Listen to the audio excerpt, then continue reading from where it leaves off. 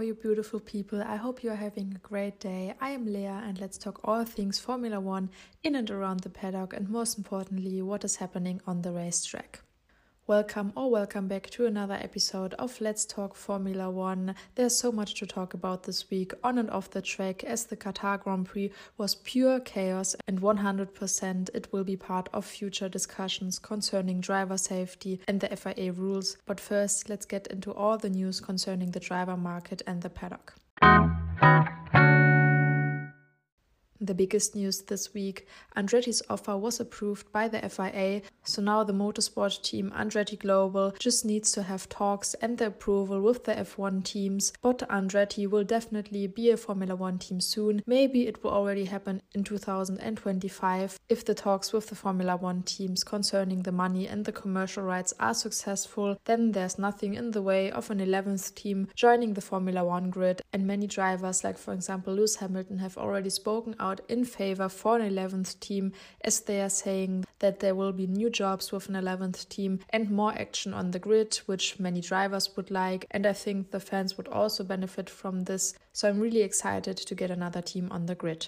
For those of you who don't know Andretti Autosport, or now Andretti Global, is an iconic American motorsport team which has driven or is driving in almost any motorsport series around the world, so they aren't new to the racing world and they wanted to be part of Formula One for a long time, but just now as the FIA had opened up applications for an 11th team at the beginning of 2023, they had the chance to be successful with their dream, so now they just need to get the Formula One team's approval, which is the hardest hurdle in the process of becoming part of Formula One, but it's not impossible.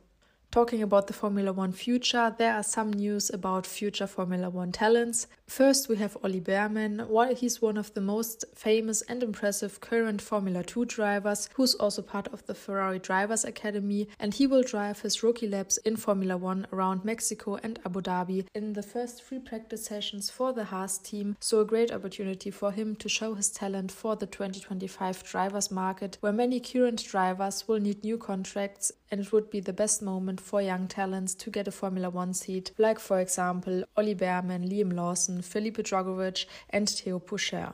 Talking about Liam Lawson, Red Bull's Helmut Marko has kind of confirmed the contract clause with Liam Lawson, guaranteeing him a 2025 Formula One seat, most possibly in the Red Bull house, so either at Red Bull or at AlphaTauri, as Marko has said in an interview with a German magazine that no matter what, Lawson will be sitting in a Formula One car in 2025, or at least he thinks so, but I think by now with the impressive performance of Liam Lawson this year as he's filling in for Daniel Ricciardo, Liam Lawson will definitely have a seat, just not next year because there aren't really any openings. So the Qatar Grand Prix was the last one for Liam Lawson, as Daniel Ricciardo will return for the United States Grand Prix next week. So from now on and in 2024, he will be back in his reserve driver duties, but in the future we will definitely see him in a full-time Formula One seat. So that's one thing I can agree on with Helmut Marko, which is a very rare occurrence.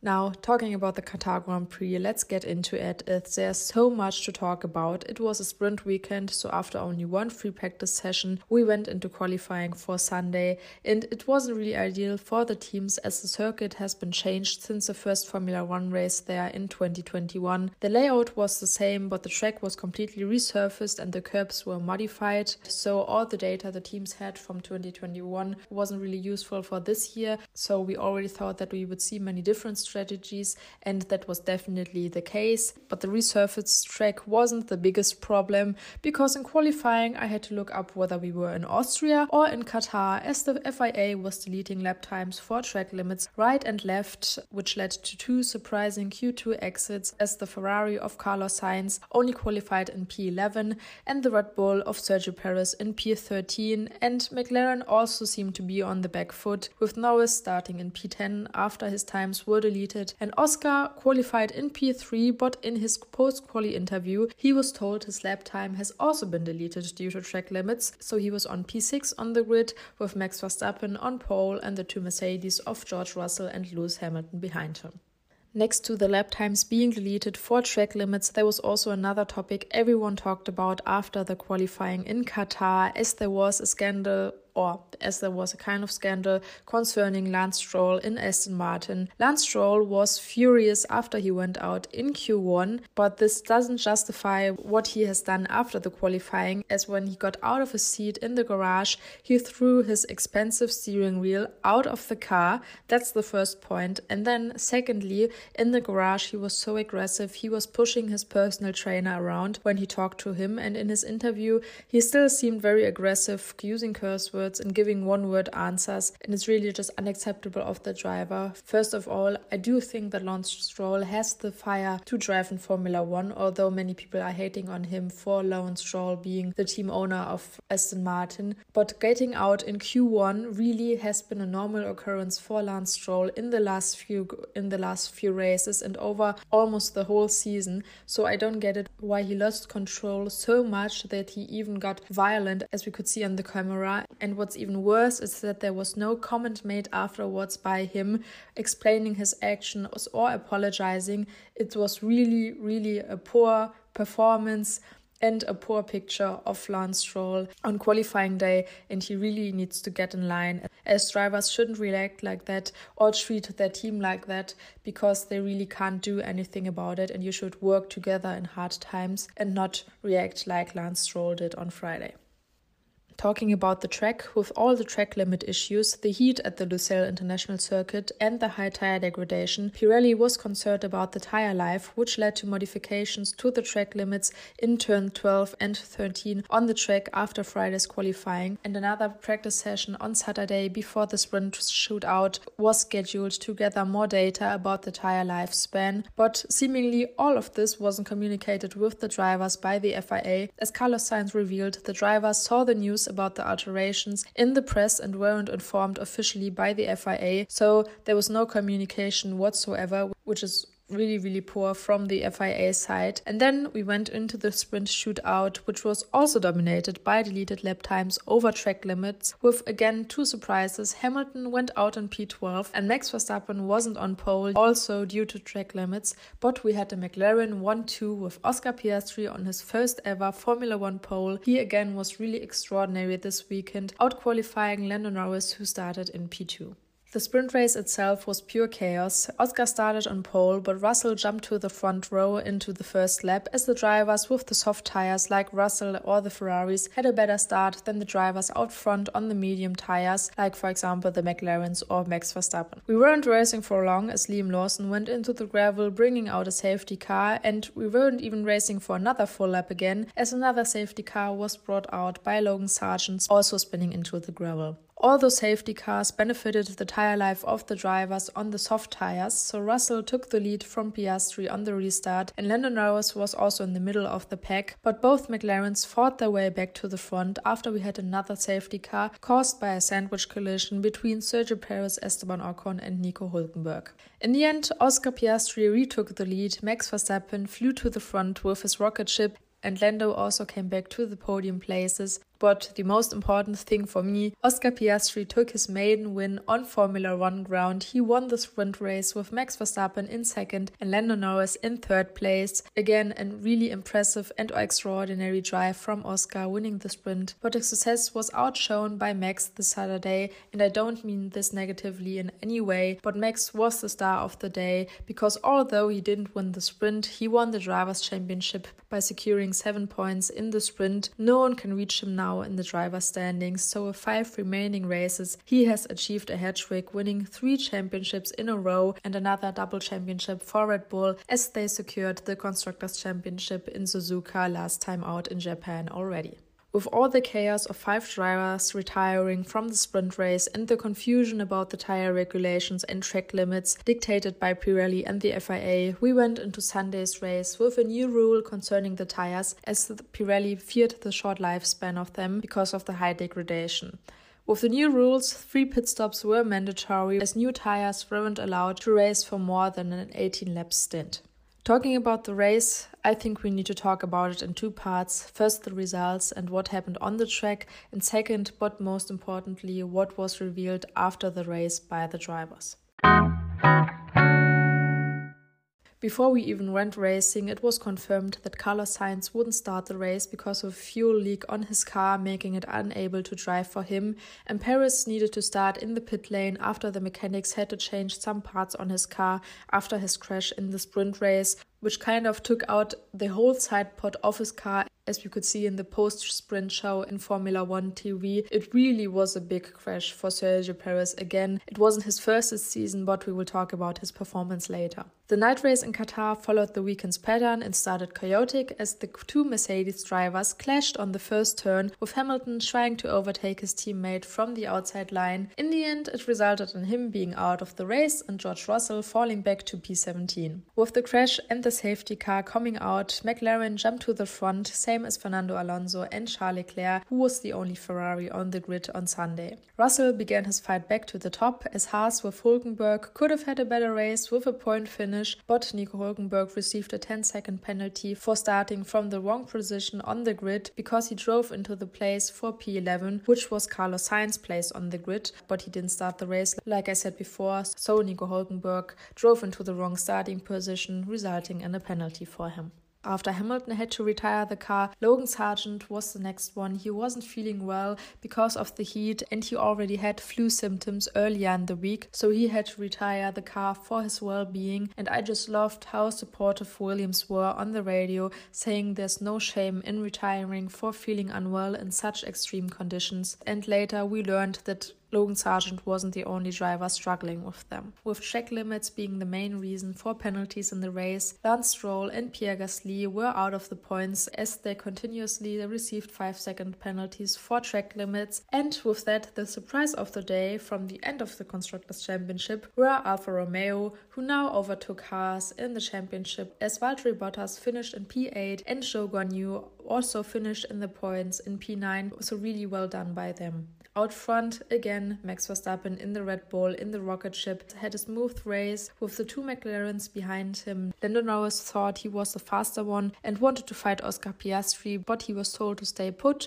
so Oscar Piastri came home second and Lando Norris was in third position. A double podium for McLaren and the second podium in a row for Oscar Piastri, also his second podium ever in his Formula 1 career. He is really, really impressive, I can only repeat myself. And McLaren also broke a world record with Lando Norris' pit stop. It was 1.8 seconds, the fastest pit stop ever recorded in Formula 1 history, and that's really the only record that another team can take away from Red Bull this season.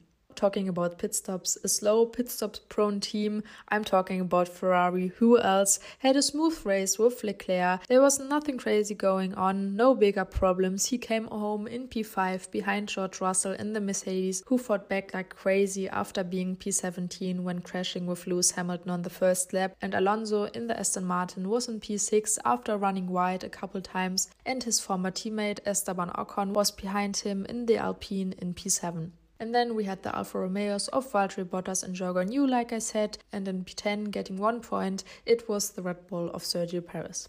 One young driver who was very unlucky this time around was Liam Lawson. I think it definitely left a bitter taste for him before Daniel Ricciardo gets the car back in the United States next time out. Lawson was only P17 after being out in Q1 and retiring from the sprint race, but nevertheless, in all the races he drove, he was so impressive and he has left his mark, so he definitely should not think too much about this race, because as a rookie who has never driven in a Formula 1 car before, who has never driven a Formula 1 Grand Prix, he has done an outstanding job filling in for Daniel Ricciardo, and he definitely deserves the full-time Formula 1 seat.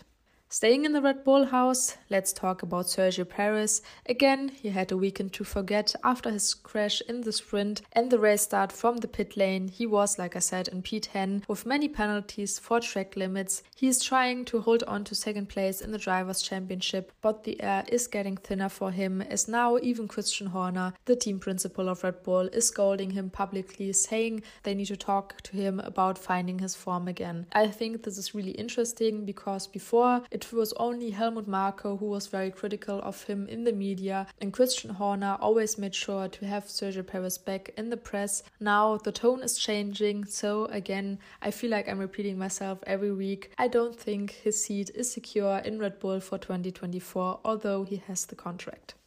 Now, before I end this episode, we have to talk about the elephant in the room, the heat and the drivers' health conditions after the race. Lando Norris revealed that after the race, some drivers fainted in the medical center because of the heat, and we already had Logan Sargent retiring from the race because of this, and I just want to talk about the different driver statements made after the race concerning the conditions they drove in.